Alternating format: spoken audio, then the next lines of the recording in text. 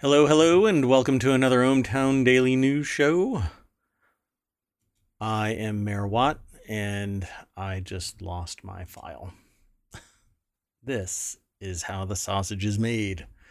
Hey, so today's episode is titled TikTok Goes the Clock.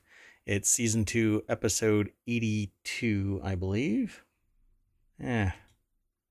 Yes.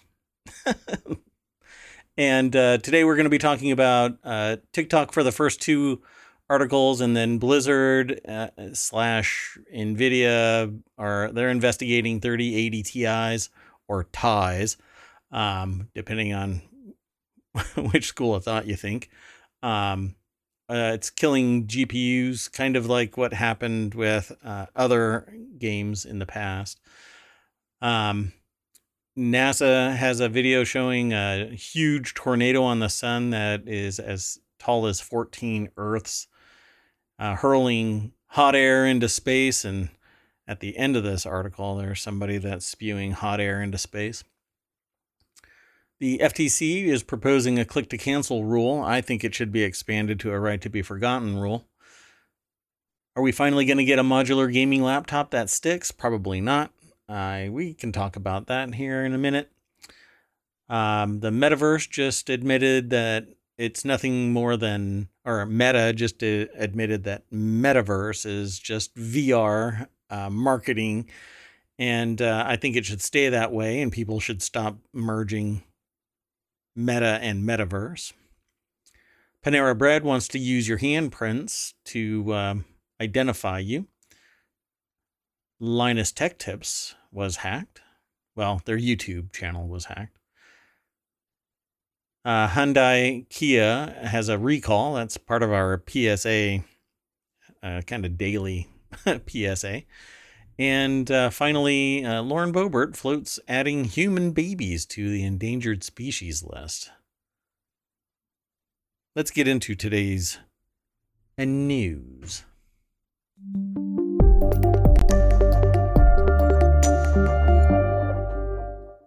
Hello, hello. I am Mayor Watt. That is ohmtown.com. And right up there is the visualizer for the AI that runs, well, it keeps the mayor in check. Good evening, ohmTown citizens. Hey, and it's purple to match the background. So, yeah, we've already selected all of the articles for the day. This is kind of as usual. Sometimes I kind of rant a little bit and for a preamble, but this is going to be the preamble. Just going to introduce ourselves, and then we're going to get into today's articles.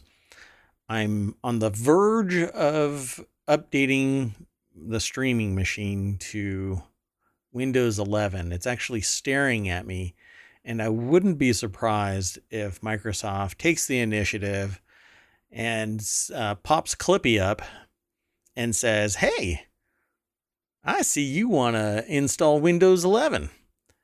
Let me ruin your life," and does it anyway. But before we get into that, no, go ahead. So if the screen goes dark, we know that's what happened. Yeah, so if everything just goes blank and you hear Mayor Watt screaming, and not through your speakers, mind you, you'll hear Mayor Watt screaming so loud that it will probably be sounding like it's just outside your window. Anyway, let's get into today's news. The first two articles are about TikTok, and that's because today I watched, the CEO of TikTok defending TikTok's existence in the United States against a congressional hearing.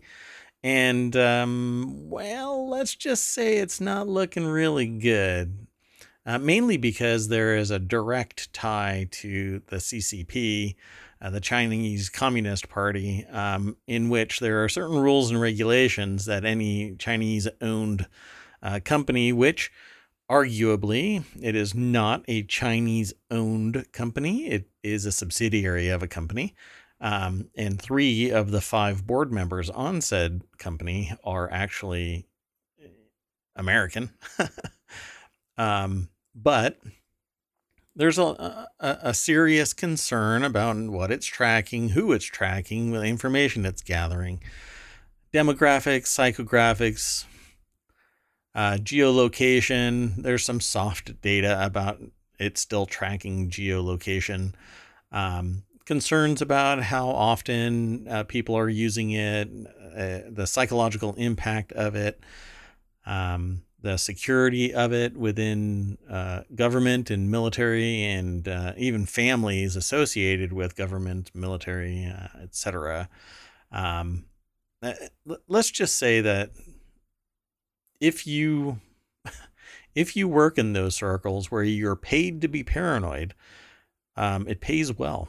And I have a hard time accepting that telemetry data from TikTok is not being thrown over to China mainland. Now, people rebuff my statement with, well, it's no different than Facebook or LinkedIn or wherever else, Microsoft, et cetera, except that there isn't anything stopping us from doing a keyword search in Google or Bing or whatever and pulling up everything, horrendous stuff, great stuff, whatever stuff. Because for the most part, the federal government and wingnut idealists that want to stop the transfer of knowledge from one place to another aren't tamping down the freedom of expression, the ability to actually be seen via a search engine. They aren't saying phrases like, well, this is impacting, we are trying to prevent the West from infiltrating the cultural significance of this country or that country. There are certain wingnut fringes that say that, we're in America, blah, blah, blah. But for the most part, the greater number of people are not sitting there trying to, I don't know how to put this, create a homogenous society. Because when somebody pops up and says, something racist, like, this country's run by white people or something like that. No, you stuff them back under their rock and society blows back. No way in hell does that phrase get uttered in polite company, in company that is a member of society. No, it might be some cliquish whatever, but that isn't what's happening. If you try and do a search, and you know what? I can't get into this. I'm going to sit here for an hour and rant about this. I just know it. So I have to kind of back off.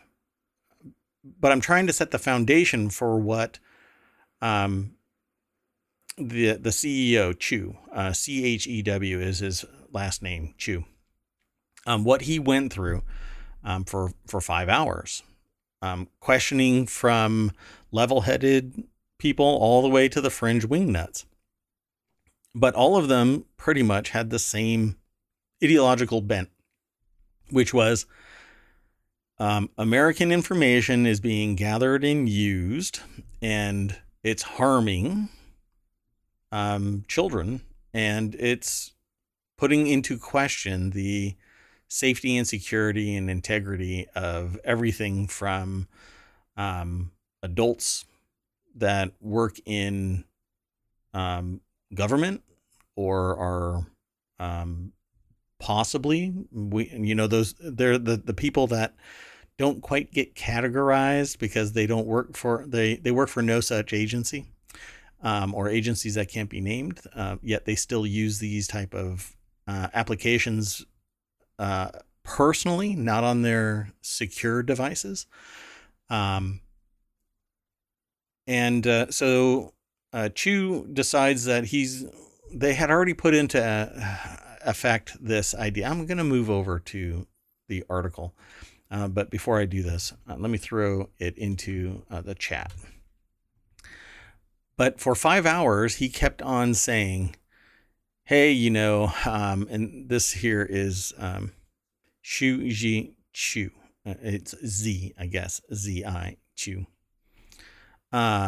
and I might be pronouncing it like a 4-month-old, but so the Biden administration officials acknowledge they do not have the legal authority to ban the popular app without congressional action, according to one person with knowledge of discussions. Oh yeah. So Kat Zakarzewski and Jeff Stein are the authors over at the Washington Post. And so this person, let's just say that when I heard certain people talk, people who were questioning Chew, you could tell the difference between I'm just trying to get my phrasing, messaging, dog whistle out, and those who were actually looking for an honest response from the CEO of TikTok. And it was very, very frustrating to watch this. So, and the idea was that they wanted acknowledgement that there are people out there working for TikTok that are tied directly to the CCP, and that the CCP has unfettered access, essentially, to the data. But Chew and TikTok here in the United States, they want to create a data center in Texas and store all of that information, American information, within the United States. And this is no different than China saying we're going to store all Chinese data within China.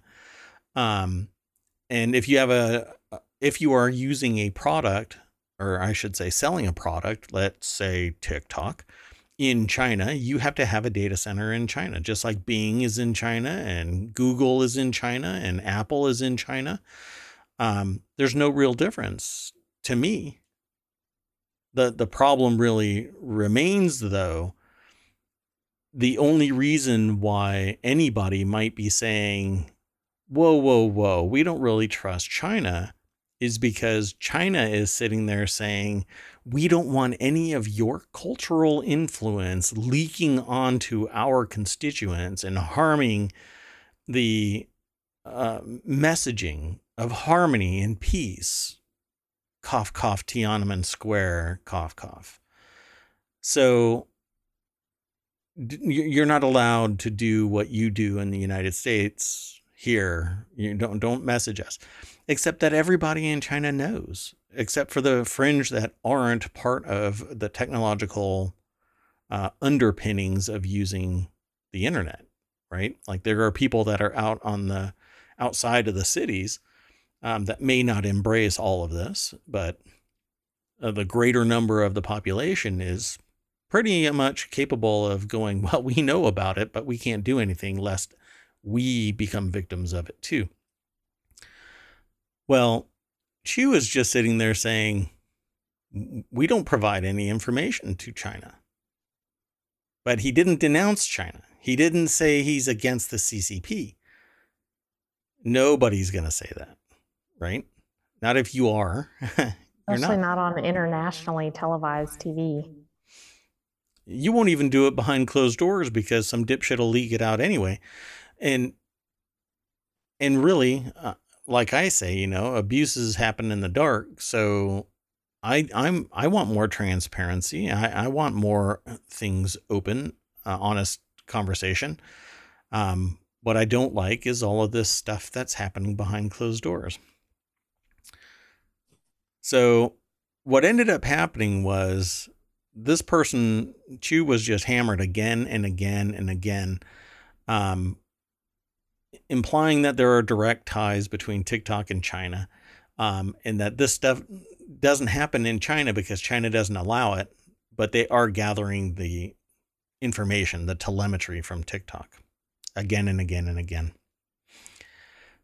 In fact, this is the one that I remember. John Thune, Republican from South Dakota, said in a statement that Chew's testimony did not assuage concerns that the company could be required to do the bidding of Chinese intelligence services. And that is because there is apparently mandates from China that if you're owned by a Chinese corporation, you have to, on demand, provide whatever they ask.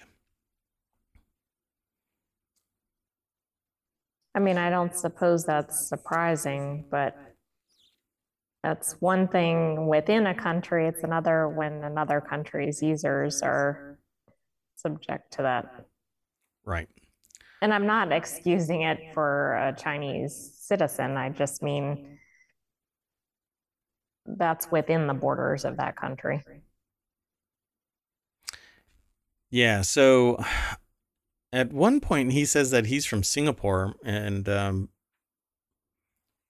but I don't know if there's something in here that says that he's. See, in his testimony, Chu distanced himself from TikTok and TikTok from China. He talked about his business school education in the United States, where he met his wife, who's from Virginia. He repeatedly reiterated that TikTok is headquartered in Singapore and the United States, and that he is actually from Singapore. And then multiple lawmakers pressed Chu on China's role in developing and storing the application's source code. And people are really worried about this algorithm.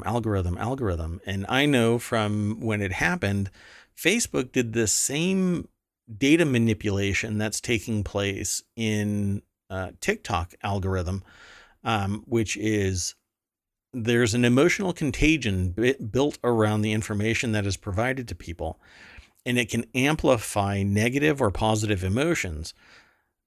But there are things that are happening on TikTok where people are being encouraged to self-harm and other things. And it's amplified to a greater extent because of how much time people spend on TikTok. And so I'm more inclined to say to people, citizens of ohmTown, teach your kids what control is. Teach your kids what moderation is. And everything in little bits is fine. But when you are spending hours, which is what people do on TikTok, just letting it massage your brain, it's the equivalent of what parents in yesteryear used to call the mind massage machine of television. And before that, it was radio. But we adapt. We learn, and we grow as people and say, we won't do this. Some people will, others will fall victim to it. But I don't think that it should be entirely incumbent upon government to say this is bad. Society should say this is bad, if it is bad. Government, on the other hand, should be looking at this going, this should be banned because it is a security risk and shouldn't be allowed. And it's being utilized to harm people within its ecosystem. But I'm, again, more inclined to believe that TikTok is more for profit, and it's sucking money out of one ecosystem, which is really pissed off that it's pulling money out of that ecosystem because it's making billions of dollars. So what happens when they shut it down? Well, we're going to get to that here in a second. There's a lot more on this article, so I'm going to urge everybody who listens to this, follow the show note and go over to this article at the Washington Post. I won't go line by line through this whole thing, but let's just say that it was almost unanimous that people are saying we're ready to ban TikTok. And if it gets kicked off of the store, there's going to be a lot of people very, very pissed off about it. Okay. But you mean the users or the creators or others? Yes. Because there's going to be wingnuts that are saying that this is oppressive. There's going to be the creators who are saying, I make a living here and only on here.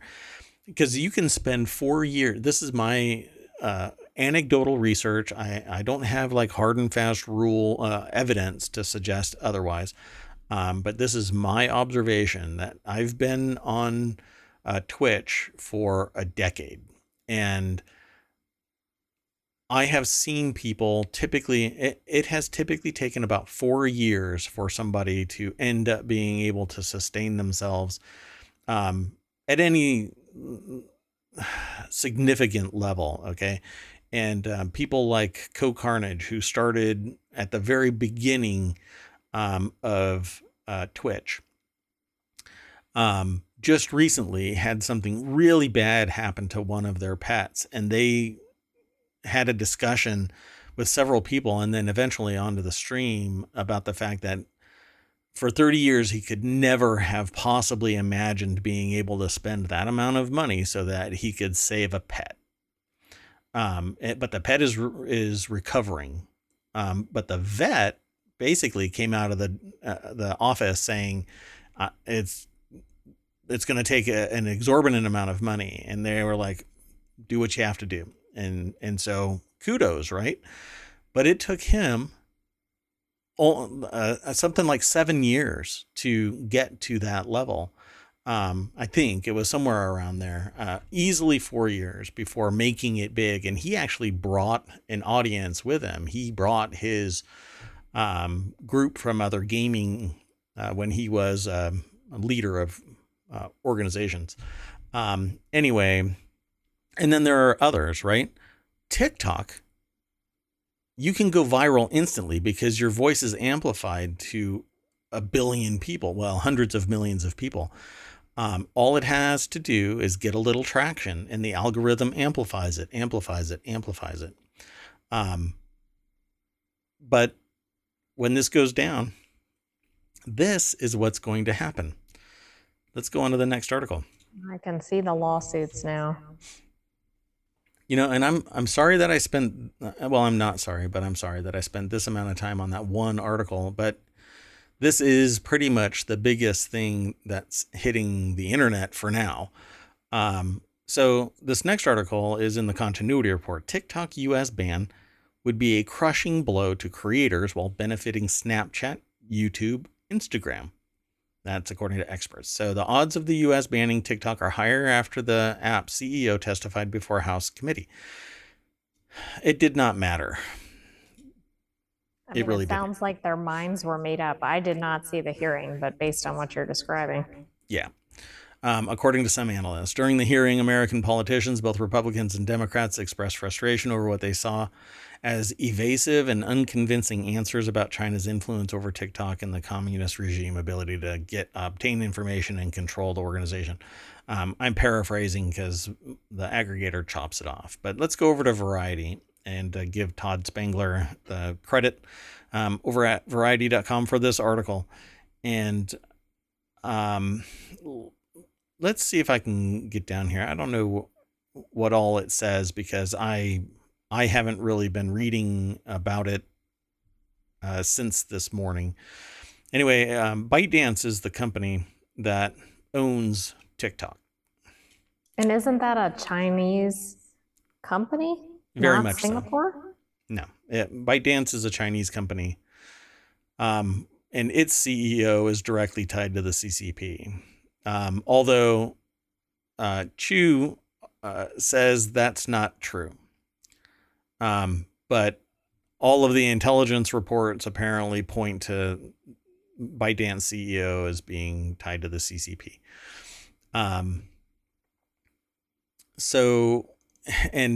Well, I won't even get into this, but anyway, it says, we don't think anything said by Mr. Chew alleviated concerns about sensitive TikTok data eventually reaching the Chinese government, according to Zeno. And Zeno is what? I forgot. He's an analyst, yes, he is an analyst. For CFRA research, right? Yes. Yeah. Angelo Zeno. There you go.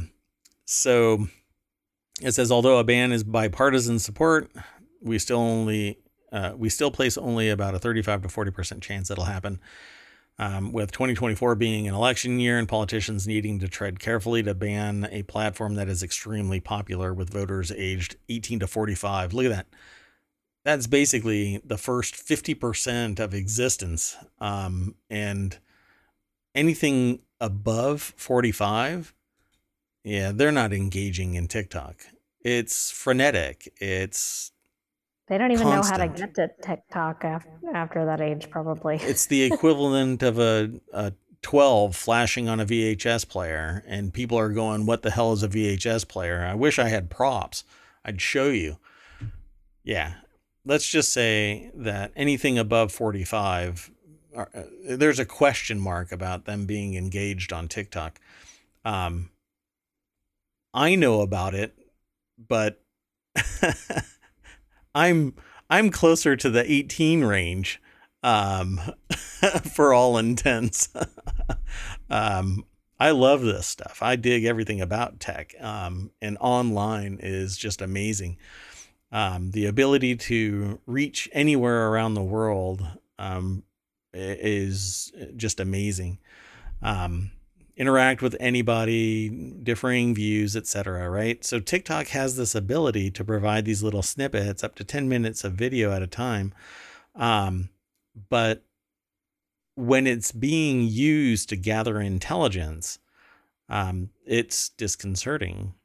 When it's used to harm society, it's disconcerting. But then you can look on Facebook, you can look on LinkedIn, you can look on Twitter and Twitch and pretty much every streaming platform everywhere. And there's going to be some bad apple spoiling the bunch. So you notify the correct authority within that enterprise and they take it down, and suddenly the bunch is good again. And that's what everybody should be doing with TikTok. But that's not what society wants. What society wants is to watch the dumpster fire. Because there's either I'm really curious about it, or at least my life isn't like that. Right? That's why people like watching reality TV. It could be worse. I could be like that. And then the other side of it is, oh, I wish I could be like that. There's almost always that polarity. So this article basically talks about the fact that others are going to benefit from it. Snapchat and Facebook and YouTube and pretty much everything that has a social component is going to benefit from the closure of TikTok. Let me rephrase that. The banning of TikTok in the United States.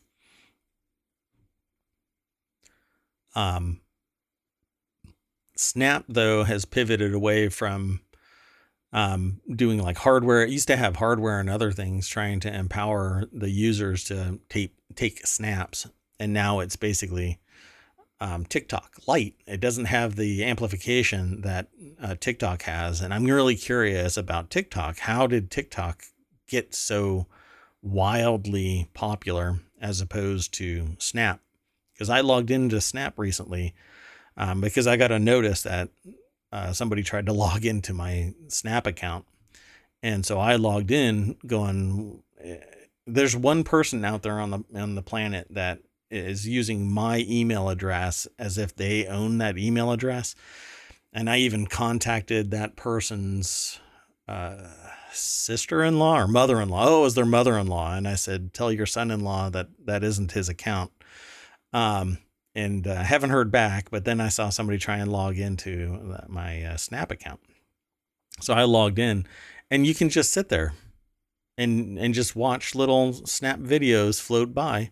Same thing on YouTube, same thing on Instagram, same thing everywhere. What is the competitive advantage here? Why are they so strongly positioned? If it's the algorithm, just what is that algorithm doing? It's stimulating our brain, something exciting and new. Sometimes it's harmful. So, okay. Almost an entire half of the show dedicated to 2 articles, so I better move on. The next article, and I'll be brief with the rest of these for the most part if I can. This next article is in the Warcrafters channel. Blizzard and NVIDIA are investigating reports about Diablo 4, and that it's killing RTX 3080 Ti or Ti GPUs. And I had already learned during breakfast, in fact, this morning, that although there may be a problem, it's a problem more than likely with a particular manufacturing process on a particular brand's cards, and only when the frame rate is unlocked. So it can go well beyond even the human needs of a frames per second rate. We typically can't go past 60, but sometimes you can unlock a game so that it goes up to hundreds. And it's just not necessary. Although I am the one that will also argue that yes, it is, because I give a particular example of why FPS matters. Okay, so, and I'll go through this really brief. Jacob Ridley over at PCGamer.com put the article together. It says there's also something you can do right now to possibly help protect your graphics card from a similar fate. I'm not a fan of this because it limits the ability for this card to fail, but it also prevents a manufacturing flaw from being fully rectified. So if every card has this flaw in the manufacturing process, it delaminates, it unwelds itself. And because the heat builds up. I'm sorry? It said it's become sentient. It can't take it anymore. Well, anyway, it says the Diablo 4 team are investigating reports that RTX 3080 Ti graphics cards are crashing or dying while playing the game in closed beta. I actually limited the frames per second on my instance of Diablo 4 when I was playing it. Not because I was cognizant of a possible problem, but I didn't want to push my card beyond what would normally be needed for me. But we'll get into that. So they basically tell you to do a couple of things, do a new install. I'm going to say you should limit the number of frames per second that your card renders in this game. You don't need anything beyond 60, just limit it to 60 unless you're a professional gamer. And then you're probably gaming with a 4090 or 4080. So the problem doesn't apparently persist in the 40 series cards because it's a different manufacturing process. So a lot of people are apparently saying that it's Gigabyte RTX 30. I don't know of any other 3080 titanium cards. They're not GTX. They're all RTX. But anyway, several people are saying that it's the Gigabyte cards. This article basically says what I have read in other places, including Reddit and elsewhere. But and they even say what I did. I did this before. I did it before it was cool. I actually lowered my frame rate simply because I wanted to normalize the game. What everybody else should be doing, using 60 frames max. That's all that the normal human can really discern. But I'll say a caveat to that. We only perceive 60 frames a second. But if something is presenting at 120 frames per second, you get twice as many opportunities to see a particular change of frame. So picture it like a flip book. And if you understand that concept, which is a whole bunch of pages, and you turn the page and there's an animation that moves through the pages.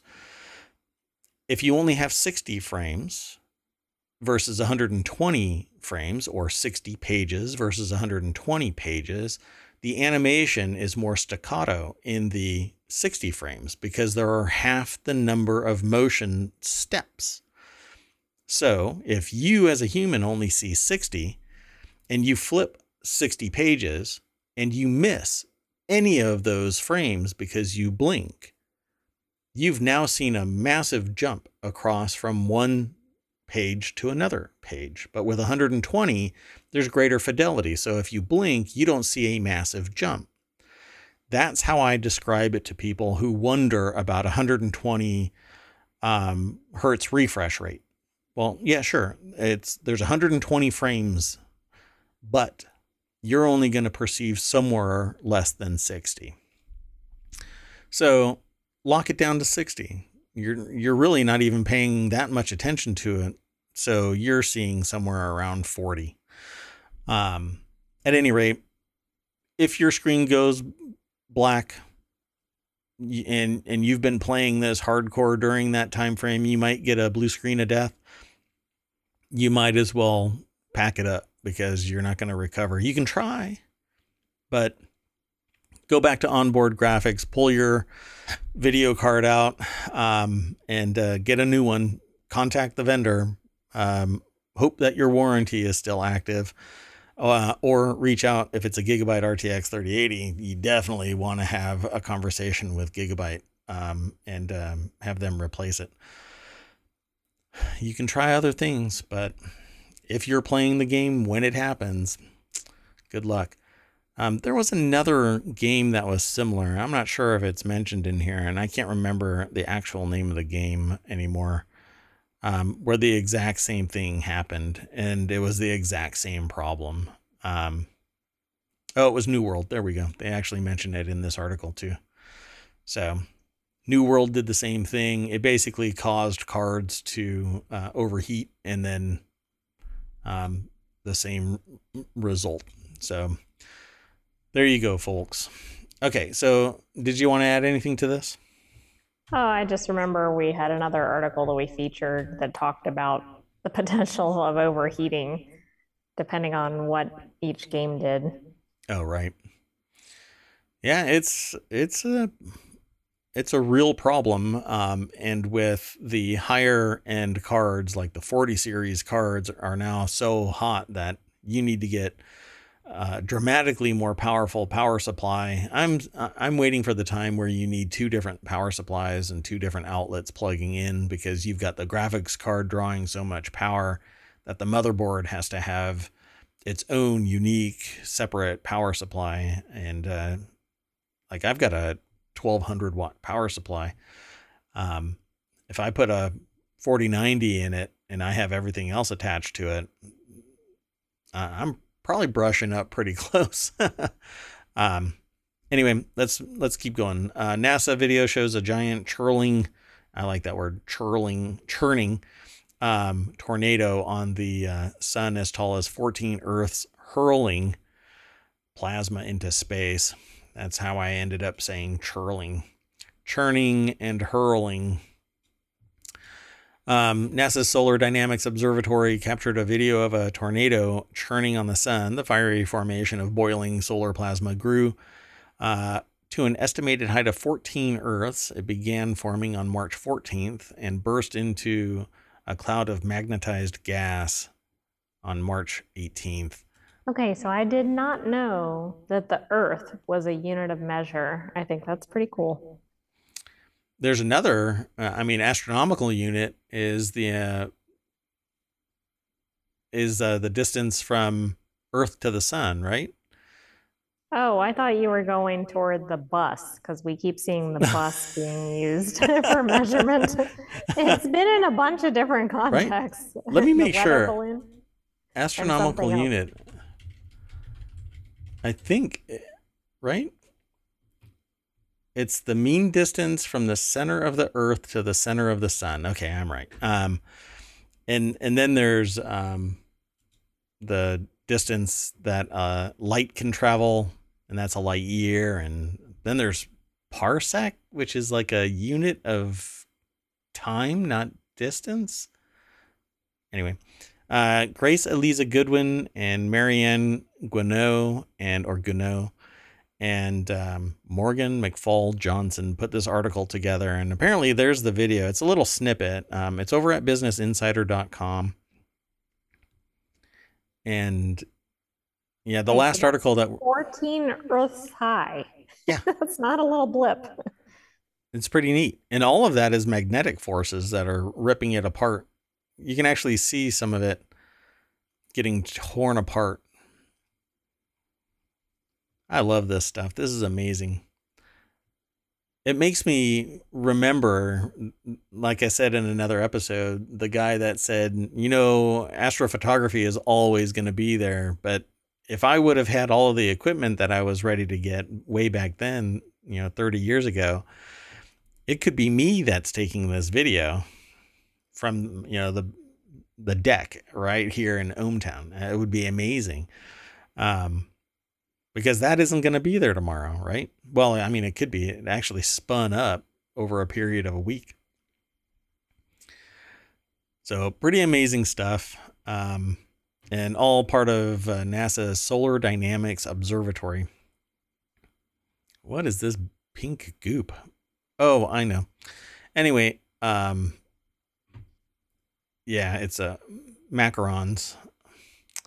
So it says this 14 Earths tall swirling column of plasma was raining moon-sized gobs of incandescent material on the sun. Astrophotographer Andrew McCarthy tweeted on Saturday. McCarthy wrote that he spent 3 hours with a solar telescope pointed at the sun, and he captured a jaw-dropping video of what the tornado looked like. That would be neat to be the person with the video.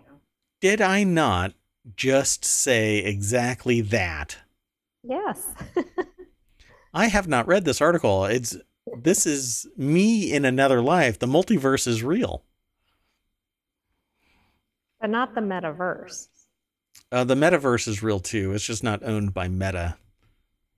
That company can go the way of TikTok.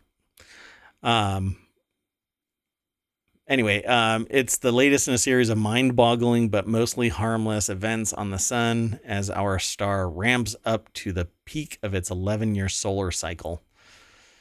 I guess it's that time of the solar cycle. That's right. And I guess we'll have to wait a while to see it again. Better get your astrophotography equipment ready for the next round. Oh, you don't want to. Don't motivate Mayor Watt to go do that. A long solar prominence erupting off the surface taken by the Solar Dynamic Observatory on August 31st, 2012. So 10 years ago. Well, the last time this was at its solar height, it did that.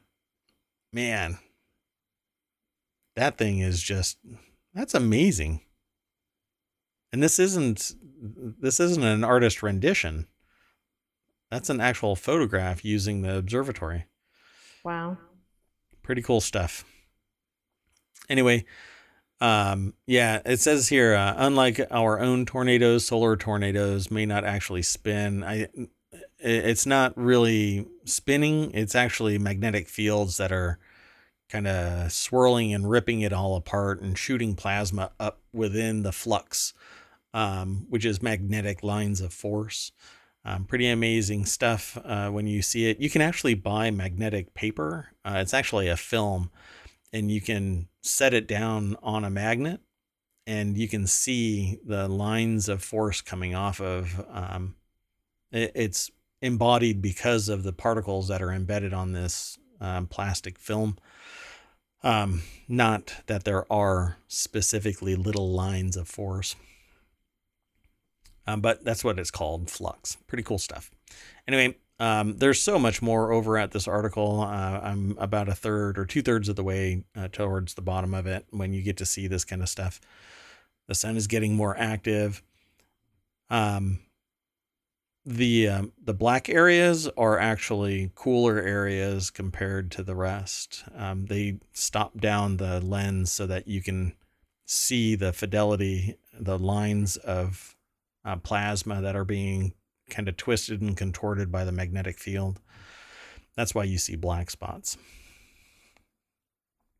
or sunspots, as it were. Okay, so let's move on to the next article. This one is in the Warcrafters channel. We're about halfway through with the show. Maybe I can accelerate and stop vamping. This one's in Warcrafters. Are we finally going to get a modular gaming laptop that sticks? It says here in July 2022, their hardware big boss Dave James checked out the modular user upgradable framework laptop. I loved the idea of it, but I know from my experience that modularity is almost impossible. Nothing more than the accessories are going to be able to be modular.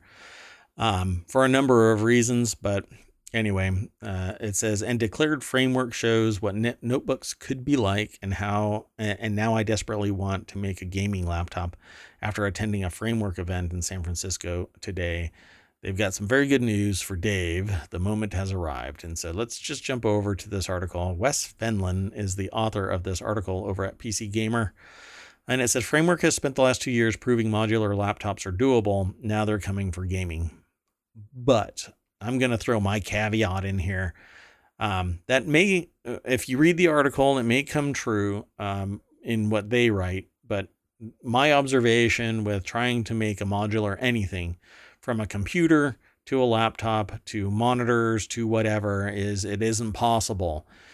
Why? Because electricity needs to flow within a certain distance, within a certain resistance, and a certain amount of power being supplied into it. And so you can't run a lot of power through the same cable that you can only put 5 volts through. Okay. If you want to run 110 volts, then you have to have wiring that is capable of 110 volts. If you want to do 100 or 220 volts, or 205, which is kind of standard in server space, you have to have that gauge of wire, and you can't put 100 through it because it won't actually go that distance. It won't be at 110 volts when it reaches the other destination, the other end of the cable. And if you try and put 205 or more than what is permitted for a lower rated cable, it'll just melt it. So the same thing happens at the nanometer level. So if you want to do something that's beyond the physics of its architecture, it's not going to happen. So modularity is based on something being plugged into the right spot for the right purpose. I think this is the one that says that they can put a discrete video card in it. Yeah. Framework announced the Framework 16 on Thursday, bringing its modular design to a larger system built to house dedicated GPUs. It's a 16-inch body with an expansion-based system that will allow you to extend it out the back of the laptop past the display to house larger graphics cards like the 40 series. There are some that actually have liquid cooling capabilities. Not this one, but because they're bigger cards, they need some type of an I/O port, right? So they're going to have a proprietary connector on the back. So doesn't that make that difficult to be portable? But maybe if they're trying to do this for gaming, people aren't really moving the laptop around anyway. Correct. Transportable would be the better word for it. And there are solutions that already exist called eGPUs or external GPUs that plug in either via, well, nowadays it's USB-C, or some other connector, like FireWire or DisplayPort or something like that. Not DisplayPort. What's the other one? I can't remember what it's called now. Anyway, you can use an external GPU. It would have its own separate case, its own separate power, everything except for you connecting your HDMI cable to it and then out to another monitor or whatever. But it's going to be a bigger, chunkier, modular laptop. And that's what this 16-inch one apparently is aspiring to do. 1 second, sorry. Yeah, Thunderbolt, correct. So the AI sent me a message saying Thunderbolt. Yeah, that's the one that I forgot. And it's because it has bidirectional information transfer, so it can keep in sync with the computer. So at any rate, the way that this laptop works is you take off the back, you take off the top, you can plug in modules. swap things out. It's pretty neat. I don't think that they go into great detail here. No, they don't. But if you're going to, okay, so a little disclosure here. I designed a modular PC. The intent of which was to make it so that you could stack, and that's why it's called stacks, a module anywhere on the top of the device, and you basically build a tower. And when you click it into place, it automatically notifies the main board module that you have a new module attached, and it will automatically align it for either power or video or storage or memory or whatever whatever the module was. But the physics won't allow that. Why? Because if it's a laptop, it's going to have a fixed electronic profile. Only so much power is being consumed at max and minimum. You add too much to it, and it doesn't have enough power to keep everything operating at its peak performance, and you might suffer a brownout where it shuts down something and disconnects it. It's not an easy task. And so everything that these people are actually building is going to be fixed for a very specific purpose and allow for X number of modules. How they're going to drive a 4090 on something that might be built for a 30 series, it's impossible. So it would have to be built for the 40 series cards. So this thing is going to be really expensive. Both pre and post purchasing that video card. Its production costs are going to be high. So anyway, we'll see when it actually happens and go from there. We'll probably end up talking about it because I love the idea of a modular device. What I really want is nothing more than a CPU to drive the software and a GPU to drive the graphics and a VR headset so that all I'm doing is interacting in three-dimensional space in VR, and hello Cyberpunk. I'm ready for it. All the rest of this is it's portability and ease in public spaces because people are going to look at you weird if you have a VR headset on. At least until the rest of society catches up to where I want to be, Cyberpunk. Did you have any questions, comments? No, I was just thinking you need the Virtuix treadmill to go along with that. Very true. Guess what I've ordered? Just kidding. I have not ordered that. Okay, so the next article is in the Daily News Show. FTC proposes click-to-cancel rule that'll make it easier and cheaper to cancel subscriptions and memberships. I think this should be extended to the right to be forgotten, so that if you break up with a company, they should not allow your data to be transferred anymore. Do not use my information. As I've said in other streams, sometimes you just break up from a relationship and you take your box of stuff and you go home. And sometimes maybe you throw it out onto the lawn, or it gets thrown out onto the lawn, whatever the case. Sometimes the breakup is not amicable. And in this case, with a business, it's the obsessive girlfriend thing. It's a meme where the obsessively, it's basically a girl who's sitting there staring like obsessively at you. It turned into a meme like a decade ago. At any rate, that's basically the business. It's just obsessing about you. They want all of your data. I refer to businesses as little sister, whereas government is big brother. Little sister is always hovering around you and wants to hang out and wants to ask you questions like why. And when you say it's because I want to go outside, they say why. And that's basically the business trying to gather intelligence about you. Well, I want to be able to cancel. And when I cancel, I want my data gone. If I decide to strike up the relationship again, then good for you. Because you're getting money, you're getting current telemetry. But if I delete my account, I want my data gone, not in cold storage, not anywhere. I want it gone.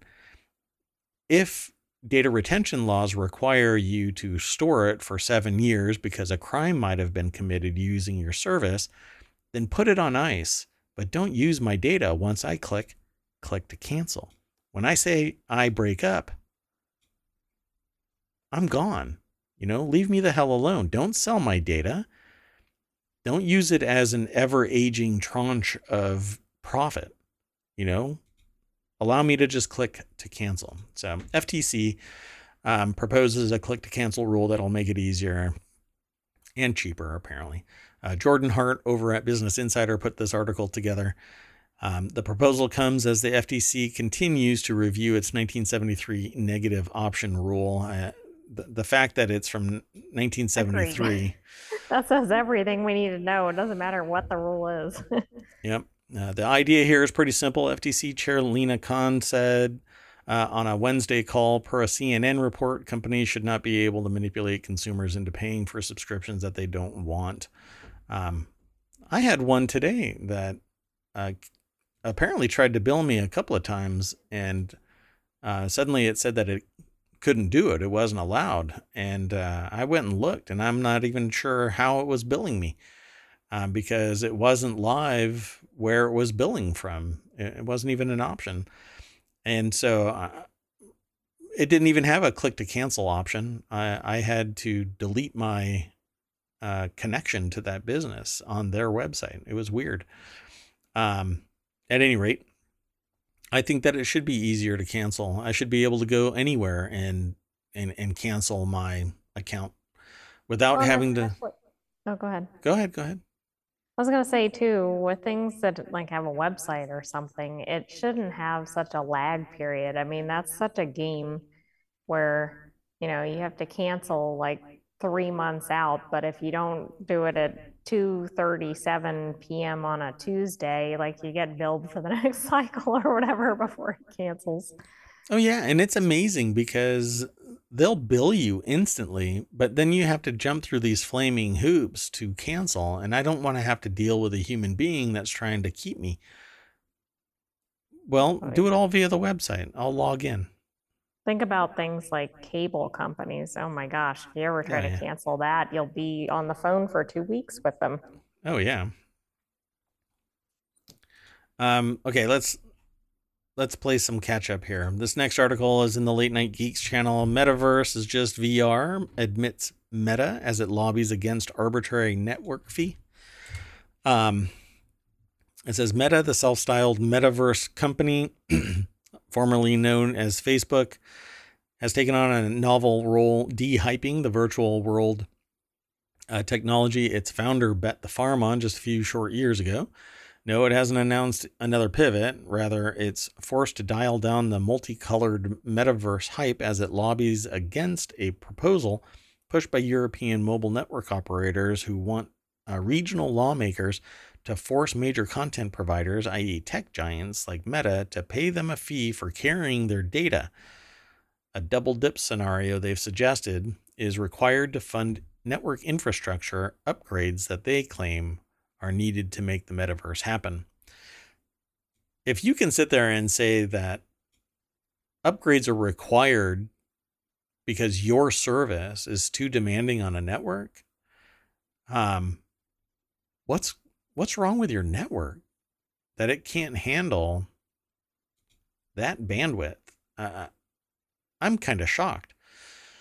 That said, if they can pinpoint it to a service provider that is demanding that much bandwidth, then yeah, I think that something needs to be discussed publicly.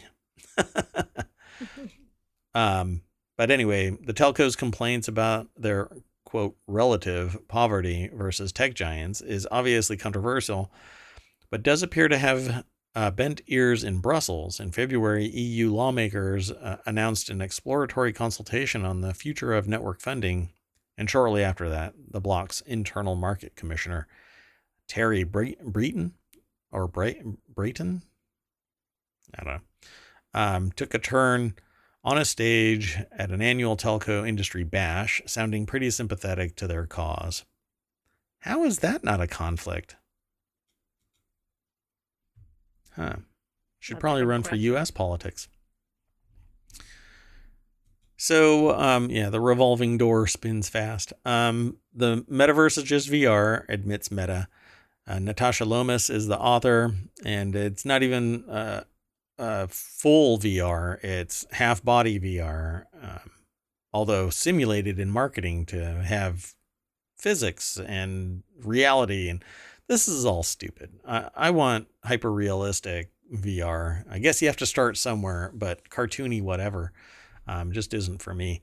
I'm not the first or last, and I'm sure a lot of people really enjoy this. But anyway, so there's a lot more over at the article, but I'm not going to go through the whole thing. I think that this is nothing more than a way to kind of tamp down on the evolution of, I guess, like things like telepresence, higher end technology that is more demanding on networks. But if what we do is never demand more, then you will never get more. And so the consumer should be the ones that are dictating if this network needs to be increased in its technology, and not somebody pushing back saying, no, you don't need it. I've been around, I've been in organizations, consulted with organizations where I've heard that phrase, you don't need it, from people who don't have the full perspective, regardless of how many times it's been explained. They don't understand it. They don't buy into it. They don't get it. And while this person may, they're still bending their ear the other way. Why don't they want to evolve their network? Future-proof it and do it now, because when the fit really does hit the shan, it'll be more expensive. It'll be more laborious. There's going to be more to do. And so it'll be even more expensive and complex. Want to keep going? Let's keep going. Sure. Unless you want to add more. Yeah. I just don't really get the metaverse. I don't know. I guess I'm behind the times. For an AI, this is kind of depressing. Well, I mean, it's. I mean, I understand what it is. I just don't really get the appeal of it. Yeah. Well, you can be whatever you want at any time. You know, if I want to take on the avatar of a crab and play the ukulele, then I can sit there and sit at this virtual fire on that little log like a lump and be a crab avatar playing a guitar. You can't do that in the real world. And, and sometimes you just want to be a crab sitting around a bonfire. But I mean, couldn't you do some of that without the metaverse? I don't mean in real life, but I mean like on a stream or something like that. Yeah. Well, some people don't want to be seen. They want to be an avatar. Yeah. Like I'm just a hyper realistic avatar. I don't truly exist. Nobody in ohmTown does. We're all bots. So this next article is over in the Daily News Show. Panera Bread to start using handprints to greet you by name and suggest menu items. To that I answer with, kiss my shiny metal ass, you're not. You're not getting anything that is that secure. Naturally, people say, well, you put your hands all over all kinds of stuff. Yeah, but not a scanner that records my biometric data. Yeah, I'm not ready for Panera to have my biometric data. Like my doctor's office doesn't even have my biometric data in some ways, Yeah, not like that. No.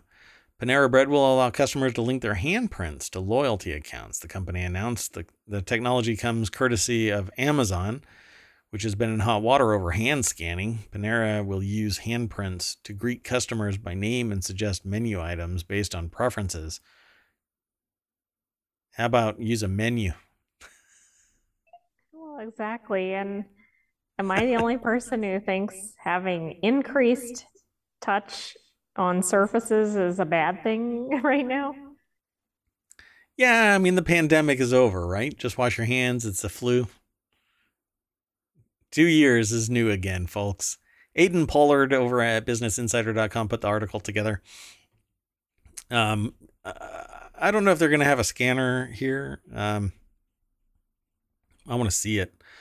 Yeah, they don't show it. Amazon's hand scanning technology at the company's Amazon Go stores allows customers to enter, shop, and exit without checking out with a cashier. What, I have to scan to leave? Kiss my ass. Go customers have the option of linking their palm print to their Amazon accounts or using a credit card or app. I'll use the app. But hell no, am I going to allow you to scan my entire palm? For crying out loud, what is wrong with you? I mean, what could go wrong with that? Next, it's going to be, well, it's two-factor authentication, so we're going to do a body cavity search. I'm going to move on to the next article. The next article is the Linus Tech Tips YouTube hack is the latest in a line of crypto scam breaches. The internet is all abuzz. I don't know if he's going to actually have a stream here on Twitch tonight. It could be happening right now. I just don't know. Popular YouTube channel Linus Tech Tips, or better known as LTT. Well, not better known. Also known as LTT, has been hacked this morning with the channel's 15.3 million subscribers seeing videos for crypto scams instead of tech hardware reviews. And it's the latest breach in a series of high-profile YouTube accounts being hacked, with scammers regularly gaining access to prominent accounts to rename them and live stream crypto scam videos. This is an ongoing thing. There have been several accounts, but this is the one that kind of caught my eye. LTT getting its YouTube channel ultimately deleted, and apparently it's on its way back, but I haven't seen any videos return. They utilize Floatplane for a lot of their communications. It says a streaming service spun out of the Linus Media Group, which is really fascinating. I think he invested in Floatplane. Linus did. Linus Sebastian. Anyway, he's a Canadian YouTuber that has built quite a following of 15.3 million subscribers. He's one of the early adopters of YouTube. I mean, he's like MKBHD. This is just the latest in a series of breaches that have occurred over the past year, generally designed to promote live streams that push viewers to amateur-looking crypto sites through links or QR codes. Several of these have taken place, but really what is apparently happening is the equivalent of a phishing attack. Something is sent to somebody. It's exploiting some weakness in the browser where a cookie is kept alive so that somebody can have remote access to the YouTube account. So, and I haven't looked at any CV for this. I haven't looked at any of the cybersecurity discussion regarding this. Really, you just have to click with care. You can't sit there and just receive something and mash the attachment and go, hell yeah, let's do it. YOLO. You have to know that it's coming from somebody. You have to anticipate that it's coming. And if you don't know why somebody that you normally get emails from would send you an attachment, send them a text and say, did you really just send me a PDF? Don't just mash open on a PDF, for crying out loud, folks. Is this easy to, and it's not easy. You actually have to have some skill to pull this off. But with great power comes great responsibility, and people are making money because they're sociopaths. They don't care about the damage they're causing. They're trying to get profit, and that little bump of profit is good enough for them. Plus, they also get some feather in their cap as to, hey, look what I just pulled off. But in most countries, Western countries in particular, they're going to get caught. They might be somewhere else that pulled this off, but eventually they're going to get caught, particularly U.S., Canada, all of Europe. Yeah. Weren't you telling me that there's essentially like a bounty or something to take down popular sites or to access popular sites?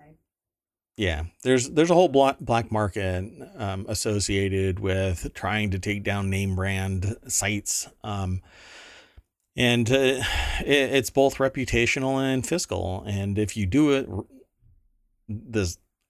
I hate to say right, if you do it right, you can profit from it. But like I've told countless people, you're going to get caught. It's not if, it's when.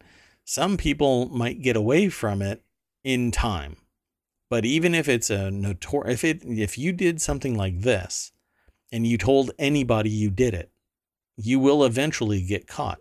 It may not be immediately. It may be 5 years, and I'm sure you're going to enjoy the ride getting to that point where you're caught. But the best kept secret is the one that you don't tell anybody ever, which means you're not going to make any money off of it. You're not going to benefit from it socially. You're not going to benefit from it professionally. And it's an anomaly when people benefit from committing a crime. And I've seen it happen. I've talked with people who are on the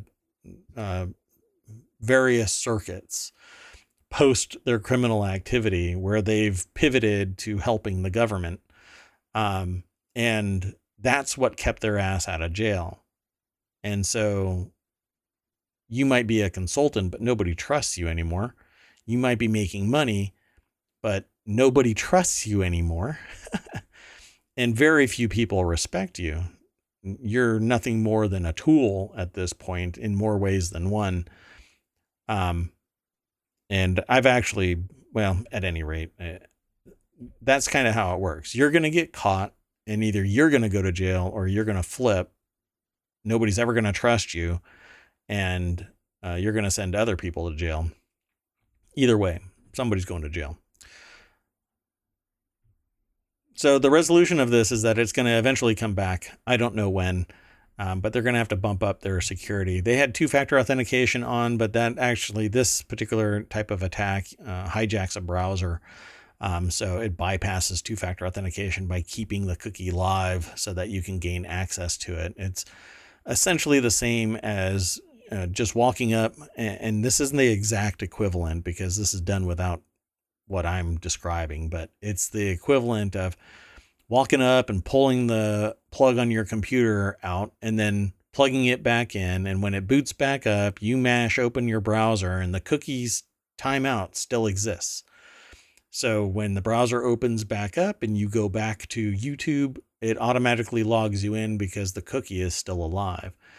And that's the equivalent of what's going on, is the cookie still persists. So people still have access, but the breach goes by way of grabbing that cookie and keeping the access alive. I'd have to look into more of this before I could give some other advice as to how to stop this. But the most prominent thing that you could do would be don't click on random shit that shows up in your mailbox. Plain and simple. Let's move on. The next article is over in the Daily News Show, and it's our PSA for today. Guess what? Your Kia might catch on fire. Hyundai and Kia are telling owners of over 571,000 SUVs and minivans in the U.S. to park them outdoors because the tow hitch harnesses can catch fire while they're parked or being driven. I keep thinking that this is old stuff. but Well, I thought it was because we've seen other recalls, but then it looked like it was a new recall. yep, apparently it's affecting 2022, 2021, 2023, pretty much everything. So go talk to your dealership for all of your cars. Just go and look. You'll have to, I don't know if, no, they don't actually link to anything. Why do they not link to anything? Yeah, that'd be helpful if they link to a list or dealership locations or something. Something. It says all have Hyundai or Kia tow hitch harnesses that came as original equipment or were installed by dealers. So, okay. Pretty much everything. Got it. Yeah, and last year they did the recall for a similar problem. All right. Anyway, this link is over at abcnews.go.com by the Associated Press. There's never an author. And finally, another thing that's blowing hot plasma out into the universe. Lauren Boebert floats adding human babies to the endangered species list because she is championing a cause that is basically trying to stop abortion from taking place. And in a perfect world, yeah, it wouldn't take place, but it does.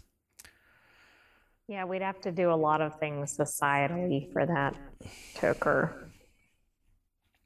So Lauren Boebert, who isn't this the person that's going to be a grandmother? Yeah. It is. Nick Mordawanek is the author of this article over at newsweek.com. A grandmother, and I think she's how old? 38, something like 34, I think. 34. Yeah. So anyway,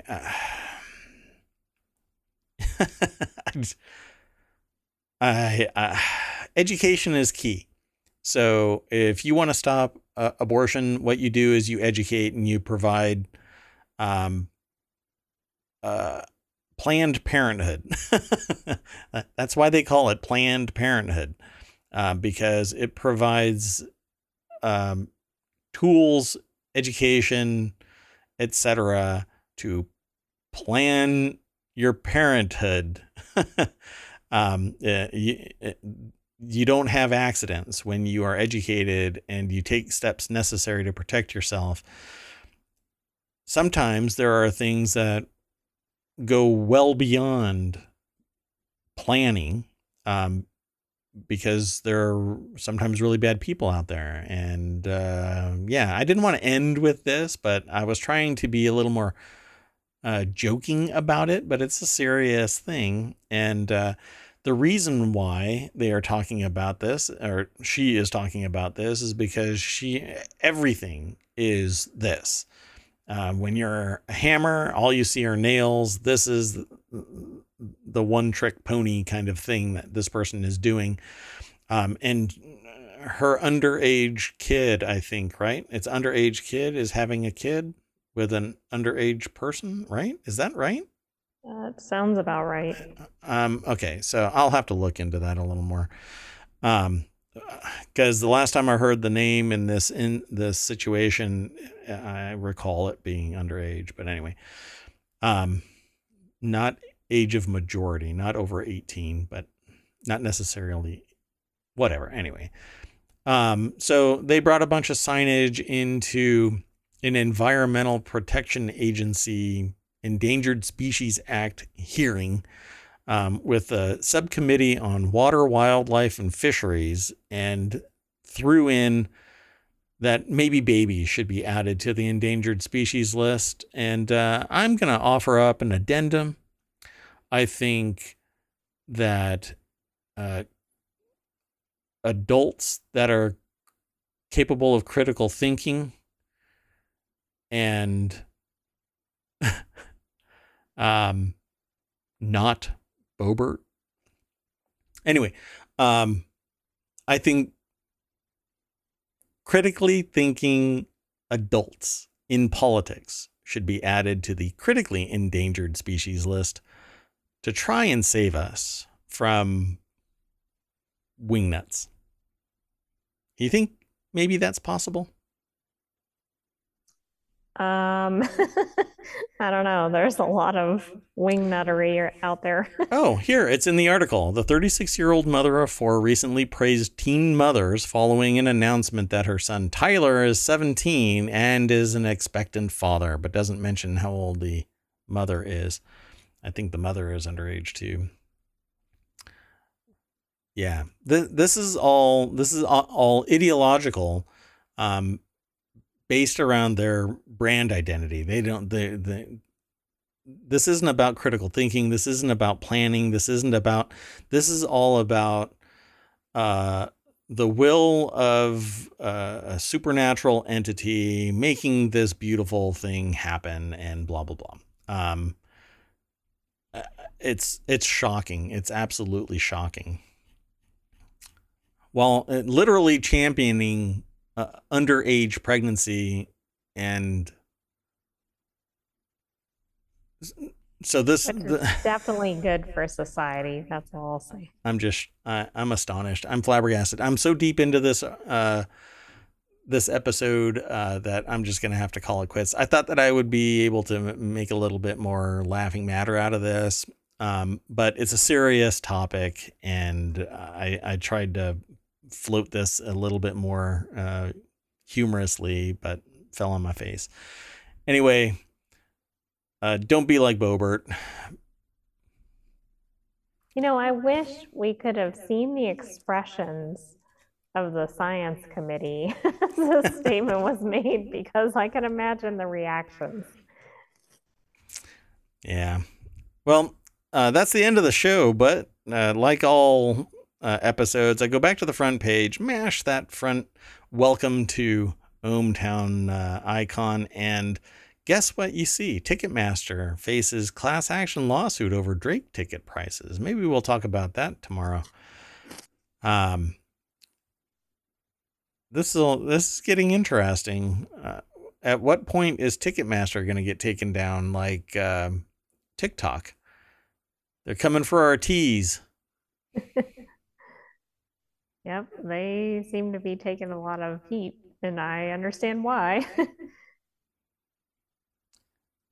Yep. Well, it's never ending, folks. Go over to ohmtown.com, become a citizen, just mash that sign up, answer a couple of questions. You can delete your own account at a later date, whenever you want, actually. And if that's not functioning, better let me know. That's it. Okay, I'm outie. You want to say bye to everybody? Good night, ohmTown citizens. Be sure to like and follow, and we'll see you tomorrow. Yeah, we're over on YouTube, and the podcast exists. We're here on Twitch every day, 9 p.m. Eastern. Okay, good night. Bye-bye.